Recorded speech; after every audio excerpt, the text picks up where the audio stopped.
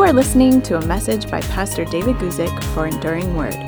For more information about our ministry, please visit enduringword.com. Well, good afternoon and welcome everybody. I'm so pleased that you could join us on our Thursday afternoon question and answer program. If we've never been introduced before, my name is David Guzik, and I have a Bible commentary on the internet that some people find helpful. I also have been a pastor for many years. I was the director of a small international Bible college in Europe. And these are things that I've really enjoyed with my life and my ministry. And now I give most of my attention to the improvement, the distribution, the translation of that Bible commentary that I have throughout the whole Bible. And then I also enjoy putting out content here on YouTube. And part of what we do is we get together every Thursday. I make it whenever I'm able to. Sometimes I have a substitute in for me. We do it at 12 noon West Coast time in the United States. I don't know what time it is for you, but I'm very pleased that you could join us today. We usually begin with a lead question, but I just want to make an announcement here at the beginning. Look, today's kind of a special day. On the Christian calendar, by tradition, we would call this Maundy Thursday. It's the day that signifies when Jesus was having his Last Supper with his disciples, commemorated on this evening, and when he was arrested. Those are the things that we commemorate on this particular kind of Thursday. And sort of in light of that, because we are in the lead up to Good Friday and to Easter Sunday, we wanted to do something a little bit special, and so we're going to have a book giveaway today. I'm going to give you a little bit more of the details waiting on, but today we're going to give away one of the copies of my book, Standing in Grace, to one of our viewers today. Again, hold on.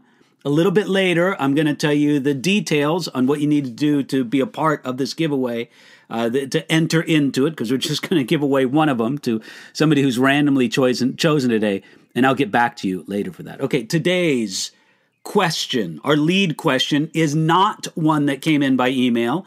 It's not one that was left over from the previous week of our YouTube live broadcast. No, this is one just of my own choosing. I wanted to talk about this today. I wanted to talk about the issue, did the Father forsake the Son on the cross? Did God the Father forsake God the Son on the cross? Now, where would this question come from? Well, in Matthew chapter 27 and in Mark chapter 15, it records Jesus saying this from the cross. Matthew chapter 27, verses 45 to 46. Now, from the 6th hour until the 9th hour, there was darkness all over the land. And about the 9th hour, Jesus cried out with a loud voice, saying, Eli, Eli, lama sabachthani. That is, my God, why have you forsaken me? Now, this, of course, is one of the most stirring and dramatic statements that Jesus made on the cross. We sometimes traditionally speak of the 7 sayings of Jesus from the cross. Matter of fact, at the church where I attend, Calvary Chapel of Santa Barbara, we're going to do a Good Friday service, walk through the 7 sayings of Jesus on the cross, and I'll be sharing on one of those 7 sayings. But anyway, this is one of the most dramatic and one of the most stirring of those 7 sayings, where Jesus cried out, speaking in Aramaic, Eli, Eli, lama sabachthani, my God, why have you forsaken me? Now, what are we to make of this idea that Jesus was forsaken, or at least made this cry on the cross? I want you to understand that I think that there are at least 2 wrong ways to understand this statement of Jesus. Here are the 2 wrong ways, and these are the only 2 wrong ways. I suppose there's lots of wrong ways at some any passage. But here are at least 2 wrong ways to take this statement of Jesus. The first wrong way is this, is to say Jesus was truly and completely forsaken by God the Father. He was separated from God the Father on the cross in some true and decisive way. Now, I think that exaggerates the idea of those words of what Jesus spoke, my God, why have you forsaken me?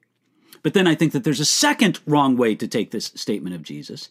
The second wrong way is to say, hey, in that, he was just quoting Psalm 22 to let everyone know that he was the fulfillment of that psalm. Now to say that Jesus had no real experiential investment in those words other than a reference to Psalm 22, almost as if, and I know they wouldn't have done it in the same way, but just if we could take a modern setting and throw it back, as if Jesus would have cried out from the cross, hey, everybody, Psalm 22. No, I think that understates the idea of forsaking. Now, clearly, Jesus was making reference to Psalm 22. That's a line quoted from that psalm. But to say that that's all he intended with those words was to say, hey, everybody, I make reference to Psalm 22. I think that's understating the idea. Now, I think that the true idea of this is found somewhere in the middle of these two extremes. When Jesus said in Matthew chapter 27, verse 46, it's all recorded in Mark chapter 15, verse 34. When he said those words, my God, why have you forsaken me? That statement came from the great pain and suffering Jesus experienced on the cross. Now, throughout his life, Jesus had experienced both physical and emotional in his life. It's not like his passion, everything connected with his arrest, his trials, and his condemnation. It's not as if that was the only time that Jesus suffered. Far from it. But I'll tell you, whatever physical and emotional suffering Jesus endured during his life, he had never known separation from his God and Father, I would say, in any sense. Now, on the cross, in some sense, Jesus experienced some kind of separation from God the Father. There was some significant sense in which Jesus rightly felt forsaken by God the Father at that moment. I think that that's just reflected in his words. Yes, he's making a reference to Psalm 22, but I think that that's that doesn't encompass all the meaning. Jesus was speaking, referring to something real that he was experiencing. Now, stay with me, because I understand that can be exaggerated, and I hope to bring it all together, but stay with me on this. You see, Charles Spurgeon, that great preacher of Victorian England, said regarding this. He said this, his one moan is concerning his God. It is not, why has Peter forsaken me? Why has Judas betrayed me? These were sharp griefs, but this is the sharpest. This stroke has cut him to the quick. I would agree with Charles Spurgeon on that what Jesus experienced on the cross was something that cut him to the quick, and it made him cry out, yes, in reference to Psalm 22, but those words reflected something real that was happening within Jesus as he was on the cross. And what did he refer to? Well, as horrible as the physical suffering of the cross was, and friends, it was horrible, this spiritual suffering, this act of being judged for sin in our place, that's what Jesus really dreaded about going to the cross. This was the cup of God's righteous wrath that Jesus trembled at drinking when he prayed in the Garden of Gethsemane. See, on the cross, Jesus became, as it were, enemy of God, who was judged and forced to drink the cup of the Father's fury. And he did it so that we would not have to drink that cup. And I say we, I mean all those who put their trust in who the Bible says Jesus is and what he did to rescue us from the judgment of God. You could say that Isaiah chapter 53, verses 3, 4, and 5 put it very powerfully. This idea of a substitutionary atonement, this idea of Jesus drinking that cup in our place. These are familiar verses, at least to many of you, but let me read them nevertheless. Here we go. Isaiah chapter 53, starting verse 3. He is despised and rejected by men, a man of sorrows and acquainted with grief. And we hid, as it were, our faces from him. He was despised and we did not esteem him. Surely he has borne our griefs and carried our sorrows, yet we esteemed him stricken, smitten by God and afflicted. But he was wounded for our transgressions. He was bruised for our iniquities. The chastisement for our peace was upon him, and by his stripes we are healed. Friends, did you see those words? Did you take note of them? How over and over again that emphasis in Isaiah chapter 53, at least in those 3 verses that I read to you, that Jesus did that for his people. It says there, he bore our griefs and carried our sorrows. He was wounded for our transgressions, bruised for our iniquities. The chastisement for our peace was upon him. See, very powerful. He was our substitute there. And even as someone who's under the judgment of God feels forsaken, I think Jesus Christ felt forsaken on the cross. Now, that's the one end of it. Let me talk about the other end of it, because I think that we have something of a paradox, something of a mystery here. At the same time, God the Father was more united with the Son than he was in doing this on the cross. I want to call your attention to what I think is an important verse from the New Testament in understanding what Jesus did on the cross. And that's 2 Corinthians chapter 5, verse 21, where we read this. For he made him who knew no sin to be sin for us, that we might become the righteousness of God in him. What a marvelous exchange that describes. Jesus, who knew no sin, he was made to be sin for us. Please note, it did not say that Jesus became a sinner, but he was made, as it were, sin itself. Why? So that we could become the righteousness of God. Let me read that verse to you again and just sort of make sure we understand what the pronouns are in that particular verse. Here we go. Romans chapter 5, verse 21. For he, did I say Romans? I mean 2 Corinthians chapter 5, verse 21. For he, that is God the Father, made him, that is Jesus, God the Son, who knew no sin, to be sin for us, that we might become the righteousness of God in him, that is, in Jesus Christ. Friends, this is the great truth, that God was in Christ, reconciling the world to him, as the scriptures say. You see, through all the terrors of the cross, God the Father worked in and with God the Son, reconciling the world to himself. The Father and the Son worked together on the cross. Don't ever forget that. I'll say that verse to you again. God was in Christ reconciling the world to himself. Now again, that's all the more amazing when understood in light of what happened on the cross. At some point before Jesus died, before that veil was torn, before Jesus cried out, "It is finished," an awesome spiritual transaction took place. Father set upon God the Son all the guilt and wrath our sin deserved, all the shame, all the dishonor, all the darkness, all of it, every dimension of the cross. Jesus bore it in himself perfectly, totally satisfying the justice of God for us. Now, at the same time, God makes it clear that God was in Christ reconciling the world to himself. The Father and the Son worked together on the cross. Though Jesus was being treated as if he was an enemy of God, He was not. Even as Jesus was punished as he were a sinner, he was performing the most holy service unto God the Father ever offered.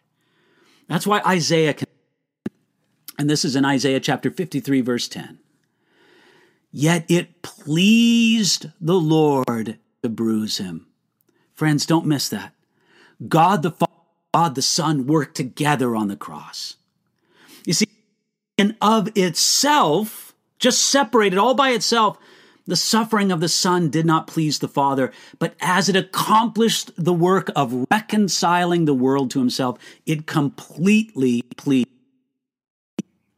Friends, don't ever forget that what Jesus did on the cross in putting himself in the place of guilty sinners, that was the greatest act of love and self-sacrifice the universe has ever seen.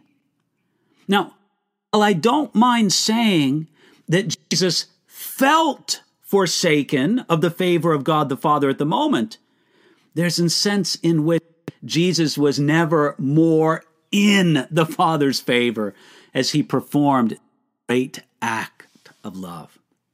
Let me throw out to you another Charles Spurgeon. I don't know if you can tell, I love the preaching of Charles Spurgeon. I feel like I've learned so much from him over the years. But here's another quote relevant to this point by Spurgeon. Spurgeon said this: I even venture to say that if it had been possible for God's love for his Son to be increased, he would have delighted in him more when he was standing as the suffering representative of his chosen people than ever he had delighted in him before. Now, I like how Spurgeon phrased that. He said, if it had been possible for God's love towards his Son to be increased, which you could say was never possible. But if it were possible, it would have happened. Now, I want to say one more thing about that statement of Jesus on the cross. My God, why have you forsaken me? It is entirely true, of course, that Jesus was quoting Psalm 22, that great psalm of the Messiah's suffering and triumph. But it wasn't only a quote. In other words, we can also take it as a legitimate question. In other words, Jesus asked a legitimate question. Why have you forsaken me? And if God the Father were to answer, and look, we're just supposing here, we're just taking that question and pretending, so to speak, that there was an answer from God the Father. Why have you forsaken me, if Jesus asked? Perhaps the Father would answer, well, because, my Son, you have chosen to stand in the place of guilty sinners. You who have never known sin have made the infinite sacrifice to become sin and to receive my just wrath upon sin and sinners. You do this because of your great love and because of my great love. That would be the answer to Jesus' question. That's why. And then perhaps, and again, Spurgeon and other preachers have suggested this idea, that the Father might have given the Son a glimpse of his reward. That righteously robed multitude of his people on heaven's streets singing praises to the Lamb of God. Surely this part to the question that Jesus just asked. So friends, we don't want to err on either side. We don't want to think as if Jesus was truly and completely forsaken by God the Father, as if he was separated on the cross. This exaggerates the idea of forsaken. But then again, we don't think as if Jesus was just quoting Psalm 22 to let everyone know he was the fulfillment of that psalm. Yes, he was doing that, but he was doing more than that as well. I think to do that understates the idea of forsaken there in Matthew chapter 27. I hope this helps you. I hope it adds to your understanding and the giving of honor and praise to Jesus for the great work that he did on the cross as you recognize it now this beautiful season. All right, we're going to launch out now on receiving the questions that have come in from the live chat. But before I do that, I do want to our giveaway. Today, to bless someone during this Easter season, we're hosting a giveaway today, right now. The prize is a copy of my book, Standing in Grace. Folks, I like this book. I don't know if you'll like it. I sure like it. God was doing life, teaching me a lot about his grace. And I would say that this book, I wrote it out of the overflow of it. If you want to win a copy of this book, we're going to give away one today.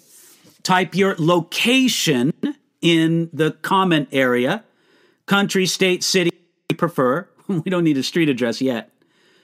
Get into the live chat or comments, whatever you have. Now, we hope you subscribed on YouTube or followed us on Facebook.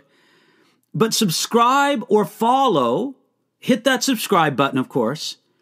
And we're going to announce on the video and the live chat entries are closed. It'll be about 10 minutes before the coming hour, before the end of today's program.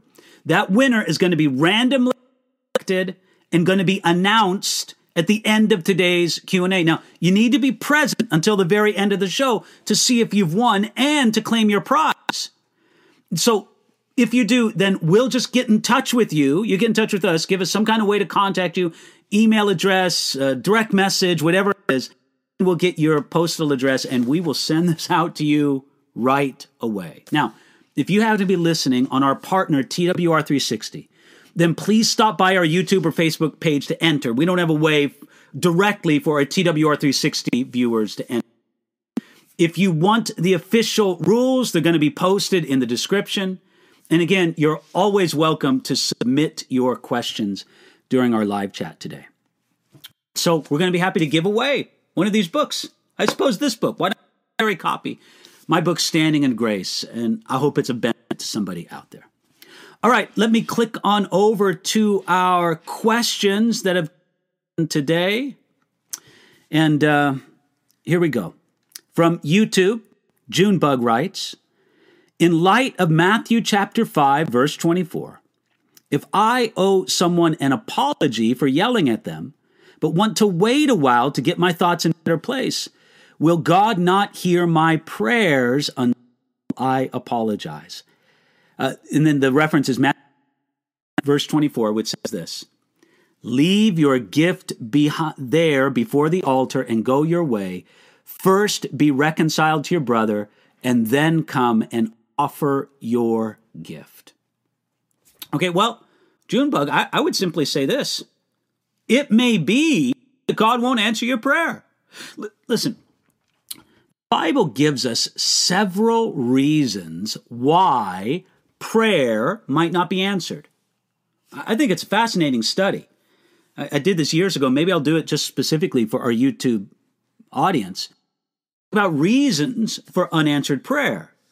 It could be sin in the life. It could be impurity. It could be a lack of forgiveness. It could be a bad marriage relationship. It could be a failure to ask. It could be asking amiss. The Bible gives many reasons why prayer might be unanswered by God. Now, I think God is merciful, and sometimes if things aren't completely right, he'll still answer prayer, sometimes. But we could almost say under no obligation to do so. So this is what I want to get at, Junebug. If you feel that prayers are unanswered in your life, you need to address this. You need to deal with this. You need to go before God and ask him, Lord, is there some reason? Now, listen, sometimes our prayers are unanswered just because God says no. And you got to admit, no is an answer. Sometimes our prayers seem unanswered because God's saying wait, and wait is an answer. But this is just what we have to deal with here. We have to deal with the fact that it could be that a lack of forgiveness hinders our prayer life before God. The New Testament, the Bible itself, presents that very real possibility. Hope that's helpful for you there, Bug, from our YouTube audience. Next question comes from our YouTube viewer, Char, who asks, if all prophecy isn't predictive, what other kinds are there? Well, chart, just think about it. Throughout the prophets of the Old Testament, Daniel, Isaiah, Jeremiah, all the minor prophets, Hosea, Joel, Amos, Zechariah, etc. Many times they were announcing a future judgment or a future restoration or some other thing that would happen in the future. But many times it's doing a call to repentance, a promise of blessing right here, right now. Didn't really have anything in the future. It just had to do with how things God would promise to do in the immediate. So God can speak to his people right now in the sense of the prophetic, and not necessarily with predicting anything in the future. Sometimes people say this, that we should understand prophecy as not so much being foretelling, that is, telling of something before it happens, but forthtelling. In other words, telling the heart and the mind of God. Of course, friends, I'll say it again and again. If you want to know the heart and mind of God, don't go running after self-titled prophets. You seek him in his word. Seek him in his word. Now, I believe that God can and does reveal himself and speak to people outside of the scriptures. I think that's actually clear, both from the scriptures and from experience. But I don't think we should seek after that. If we're going to seek the word and the voice of God, we don't run after a prophet. We read his word. This is his word made sure to us. And if God along the way happens to bring us a word in and through the giftings of his Holy Spirit, well then praise the Lord for that. Question comes from Tunal Banan. Asks, why did the disciples betray Jesus at the Garden of Gethsemane and fall asleep when he wanted them to pray? Well, that's a good question. I think the best answer to that simple question, why did disciples, I wouldn't quite say that they betrayed Jesus at the Garden of Gethsemane. I mean, I understand what you mean. I don't think it's a bad word, but it's not the best word. Judas betrayed Jesus when he turned Jesus over to the religious leaders to be arrested and eventually crucified under the Roman governor Pontius Pilate. The disciples failed Jesus, no doubt about it. They failed Jesus in the Garden of Gethsemane. And why? Well, I think Jesus spoke to it. With compassion, Jesus spoke to his sleeping disciples, and he said, "The spirit is willing, but the flesh is weak." Those were Jesus' own words. I can't tell you which gospel that came from. If I had to guess that it came from the Gospel of Luke, but that's just a guess. Jesus said, "The spirit is willing, but the flesh is weak." Friends, I want you to think about this for a moment. Jesus is diagnosing the human condition. We do have oftentimes a willing spirit, but a very weak flesh, a very weak ability to carry things out. And so this is what we need to give attention to. This is what we need to say is, Lord, help me to bring the flesh under submission to you. If my spirit is willing, my flesh can still let me down. Next word comes from Tim. Where were the disciples when Jesus was crucified? And were the ones present witnessing when Jesus was being tortured? Okay, Tim, I would say this. First of all, the disciples scattered. They were in hiding, with the exception of John, whom it seems that all the disciples scattered when Jesus was arrested at the Garden of Gethsemane. Peter seems to have followed Jesus and saw Jesus' interrogation before the religious leaders of the Jews.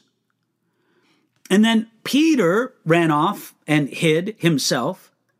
And then it seems that at the crucifixion, John, the disciple, found his way back to the place of the crucifixion, because we know from the Gospels that John was present there at the scene of crucifixion, because Jesus entrusted his mother into the care of John.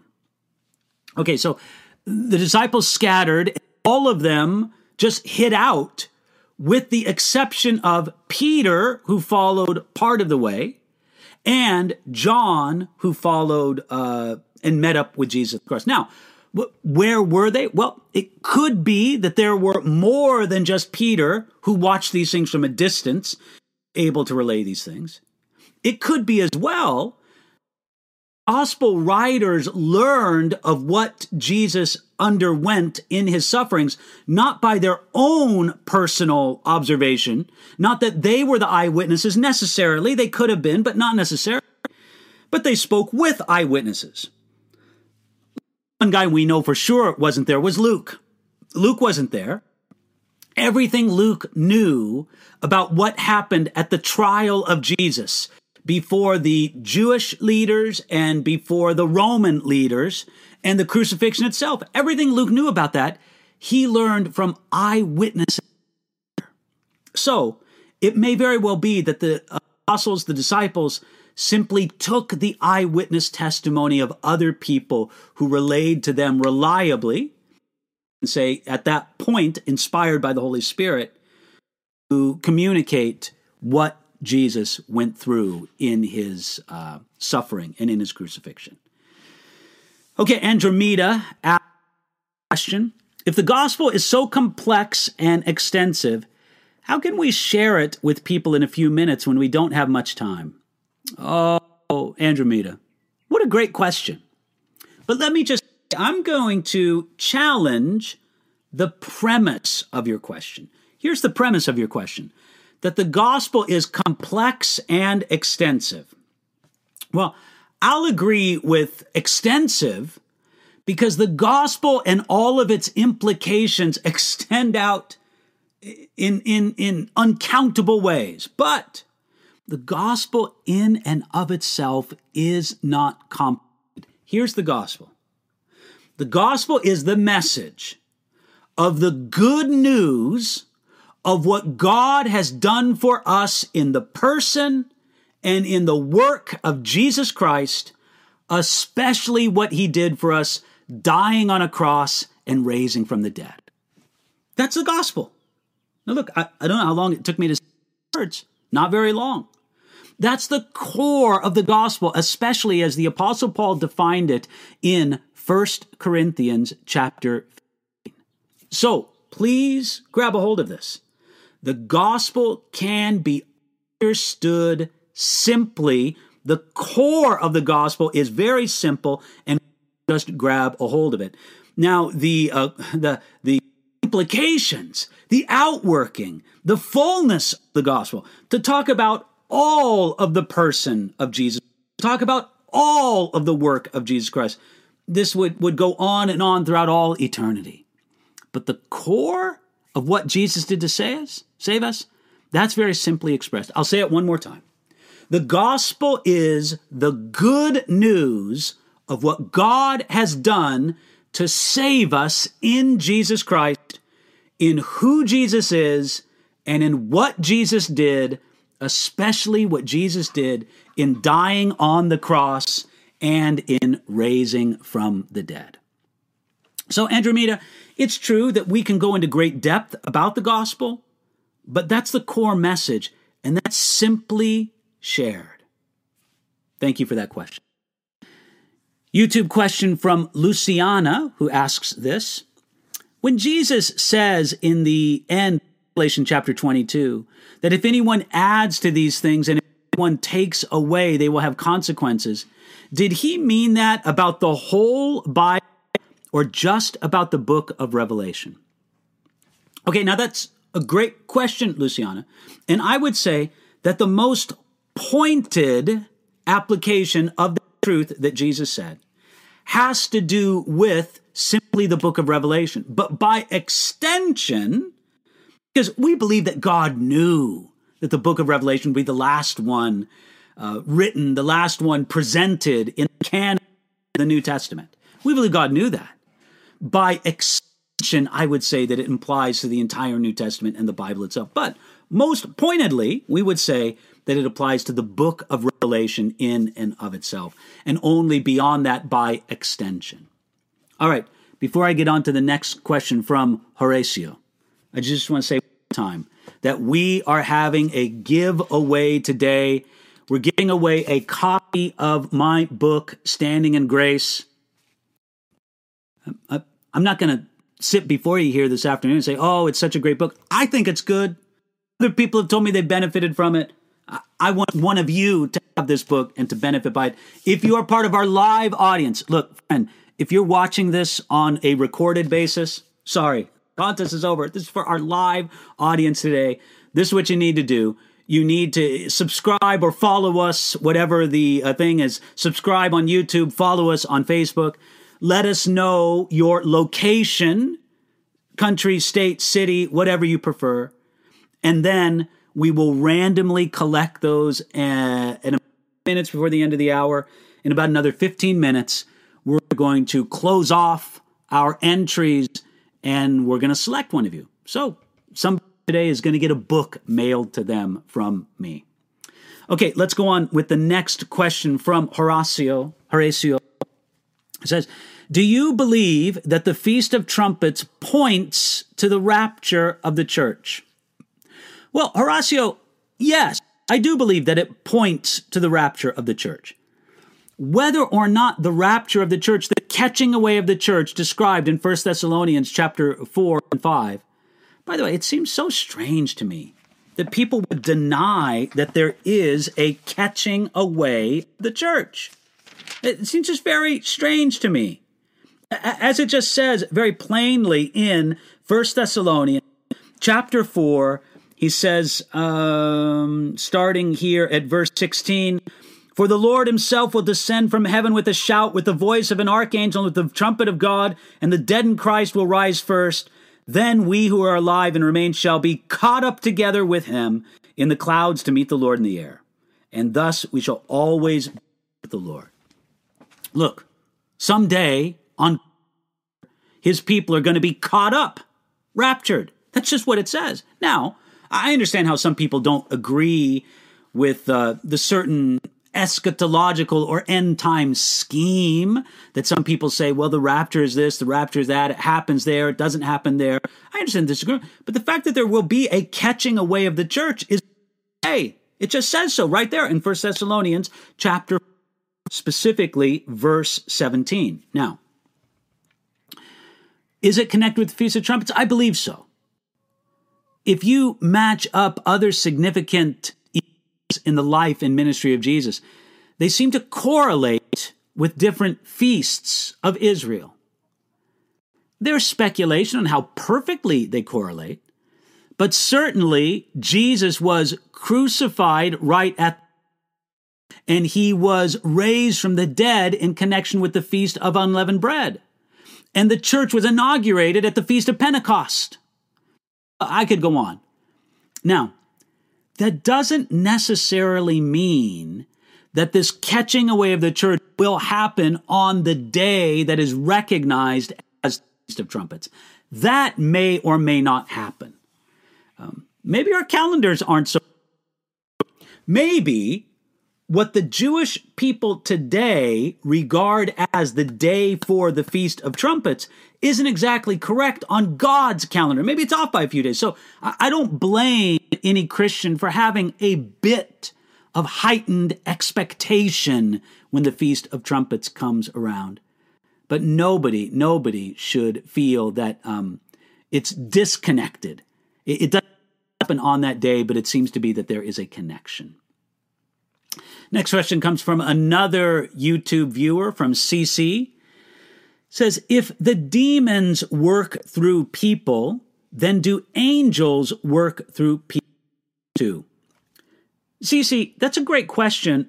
We have no biblical evidence, if we want to say, of angels, angelic beings, possessing someone as it speaks of demonic beings possessing someone.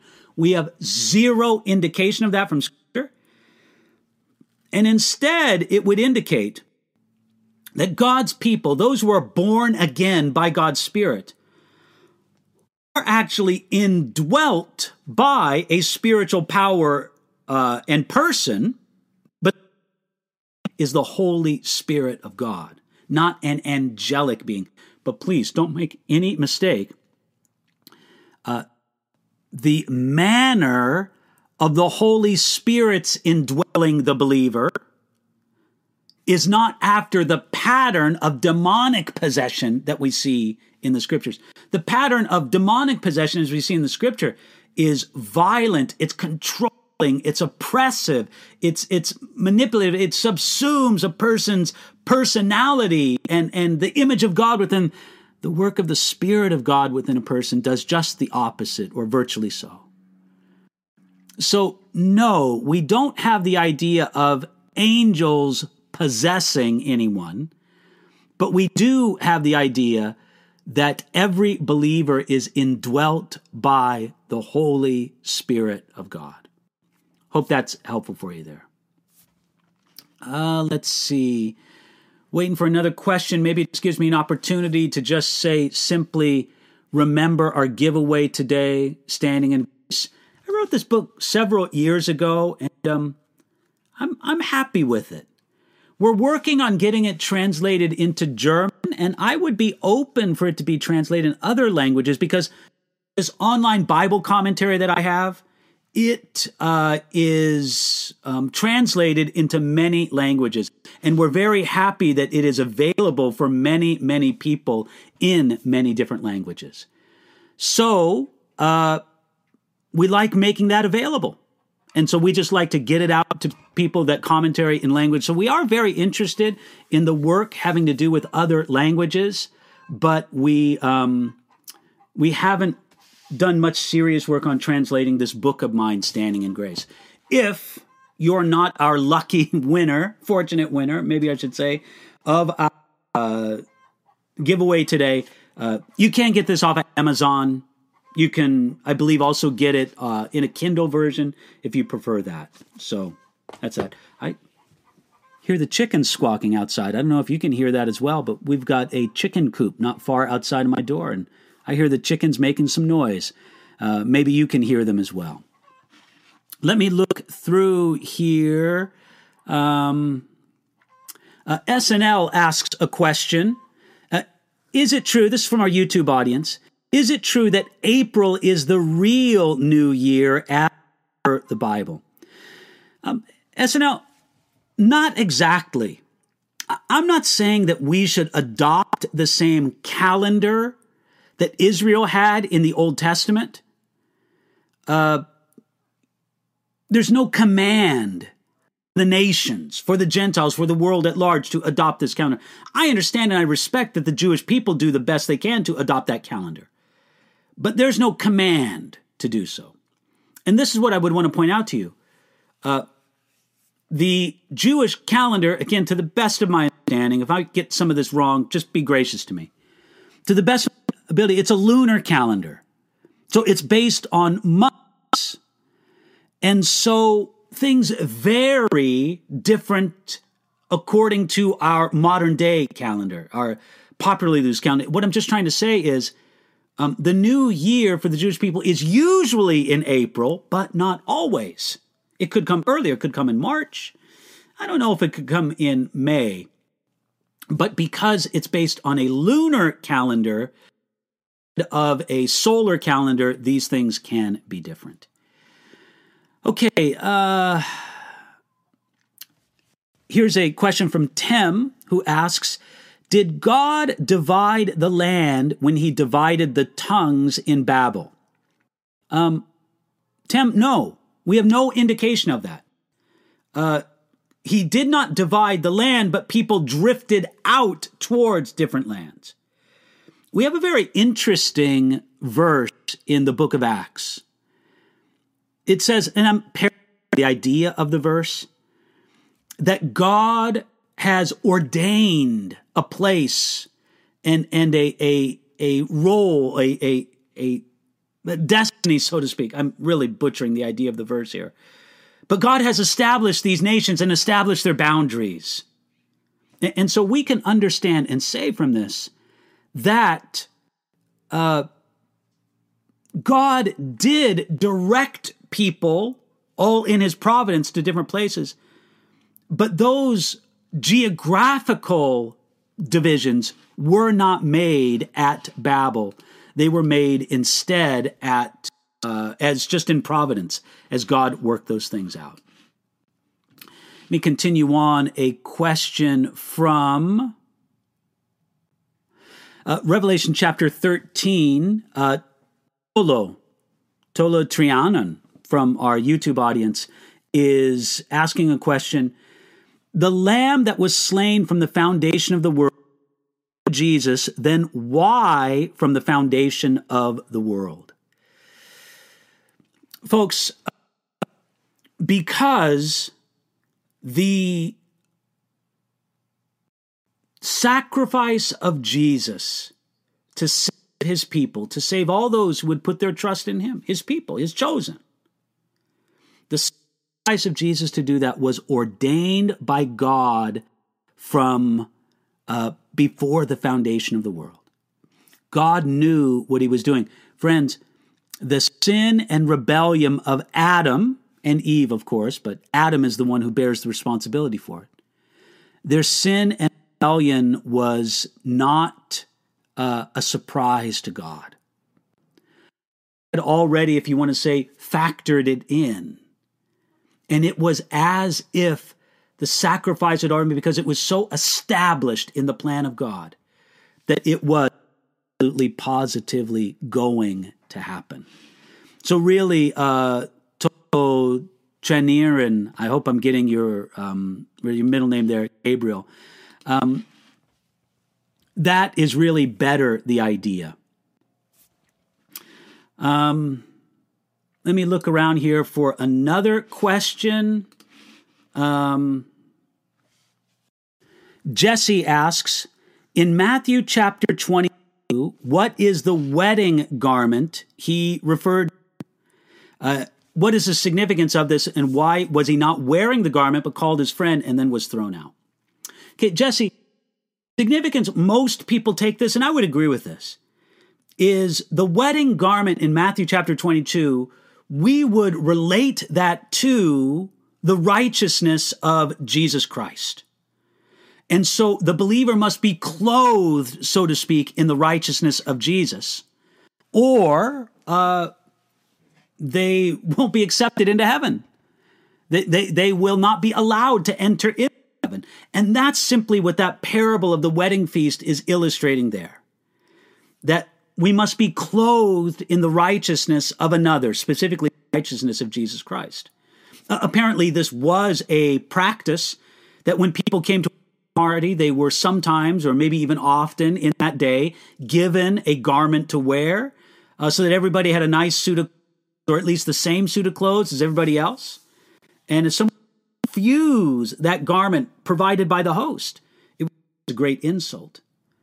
Jesus Christ offers his people a garment, a covering of righteousness, and it must be received and worn. We don't trust in our own righteousness, in our own ability to save ourselves. We look to Jesus. We also have a YouTube question from Rita, who asks, what's the difference between the kingdom of God and the kingdom of heaven? Rita, that is a great question. It's a question we get from time to time. And Rita, I'm just going to give you my take on this. I don't see any difference between the kingdom of God and the kingdom of heaven. You will find that phrase, kingdom of heaven, used most often in the Gospel of Matthew. And Matthew, writing for Jewish sensibilities, oftentimes Jewish people, both ancient and modern, did not want to make a direct reference to God. Therefore, they would substitute words or ideas for the name of God, or for even the word God. So often, instead of saying the kingdom of God, they would say the kingdom of heaven. They meant the kingdom of God, but they just used heaven as a substitute word for God. So I do not see any distinction. Nobody's pointed out to me any meaningful distinction between the kingdom of God and the kingdom of heaven. Okay, thank you for that question, Rita. Next question comes from Well, we've answered that one from Tuliana. Here we go. A question from Verde, who asked from our YouTube audience. In Genesis chapter 1, verse 29, it says, fruits with seeds. Some Israelites say that mushrooms have no seeds, according to this verse, are forbidden. Not only mushrooms grows on nighttime, darkest, negative view. Your view. Genesis chapter 129, of course, it says there, and God says, see, I've given you every herb that yields seed, which is on the face of the earth, and every tree whose fruit yields seed, and to you it shall be for food. Well, look, I would just explain it this way. Maybe it could be said that mushrooms being some kind of fungus, that they don't have seeds and they multiply or propagate some other way. Well, if there are Jewish people, observant Jews, therefore I won't eat mushrooms, well, God bless you. But I don't think anywhere in the scriptures does God prohibit the eating of mushrooms, especially those lovely wild mushrooms that you can find in the forest and that my brother and sister-in-law and sister-in-law love to find in the forest in Sweden. Those cantarella mushrooms, beautiful, wonderful. Since there's no commandment against it, I think we can partake of such wonderful foods that God has provided for us. That is an interesting term, and if somebody felt convicted, well, I'm not going to eat it, they do have freedom in Christ or freedom in the custom to do so. Understand, there's no command in the scriptures to eat a mushroom because it doesn't propagate through seeds. All right, folks, we are about 10 minutes till. We've had our last question. I am cutting off our contest entries right now, and in just a few moments, we get a word back from one of our moderators and telling us what is going to happen with who we're going to give this book to among our viewers today. So I'll just wait for the answer back and look through if maybe we have a thing. Verde asks, I followed this channel a long time ago. I'm watching from Scandinavia. Well, Verde, you asked the question about mushrooms. Come on, you got to love those wild mushrooms in the forest. I wouldn't be surprised if you're one of those who goes out and collects them. God bless you. Hello to the people from Georgia and Reno and maybe Australia or New Zealand there. I couldn't tell the flag. Hesperia, South Carolina. Very, very pleased to see our global audience all around the world.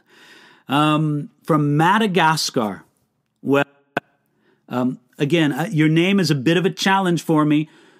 Tolotranirina. I didn't pronounce that very well, but let me just say I am so pleased that we have a viewer today from Madagascar. We've got people from Toronto, Canada, and Walvis Bay, Namibia. And I've received a notice here from Deep Dive Discipleship from Medford, Oregon. You are our winner today. Congratulations there, Deep Dive Discipleship in Medford. We're going to send to you a copy of Stand in Grace. Please email us. You can email us at this address, ewm@enduringword.com. Say it one more time. This is for Deep Dive Discipleship. ewm@enduringword.com. You email us, you get in contact with us, give us your postal address, and we will send this book out to you. And I'll tell you what, I'll even sign it for you if you want to. If you want me to sign it to somebody, Mr. or Mrs. Deep Dive Discipleship, then you just indicate if you want me to sign it to somebody, and I'm happy to do it. So, look, everybody, very pleased that you could join us today. I do sincerely apologize for the buffering problems that we're having. This is sort of torturous and mysterious to us. And, of course, it's we regret it a lot. But we're going to do our best to see what we can do to get these things solved. And so pleased that you could join us. Welcome. We hope to see you again.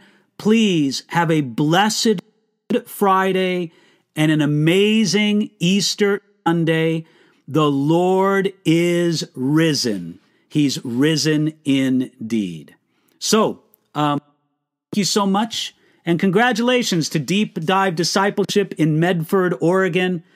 You email us at ewm@enduringword.com and give us want me to dedicate it to anybody in particular, and we'll get that out to you. God bless you. Thank you so much for joining us. God bless you.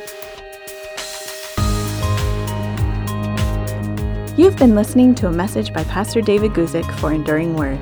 For more information about our ministry and how to grow in your relationship with Jesus, please visit enduringword.com.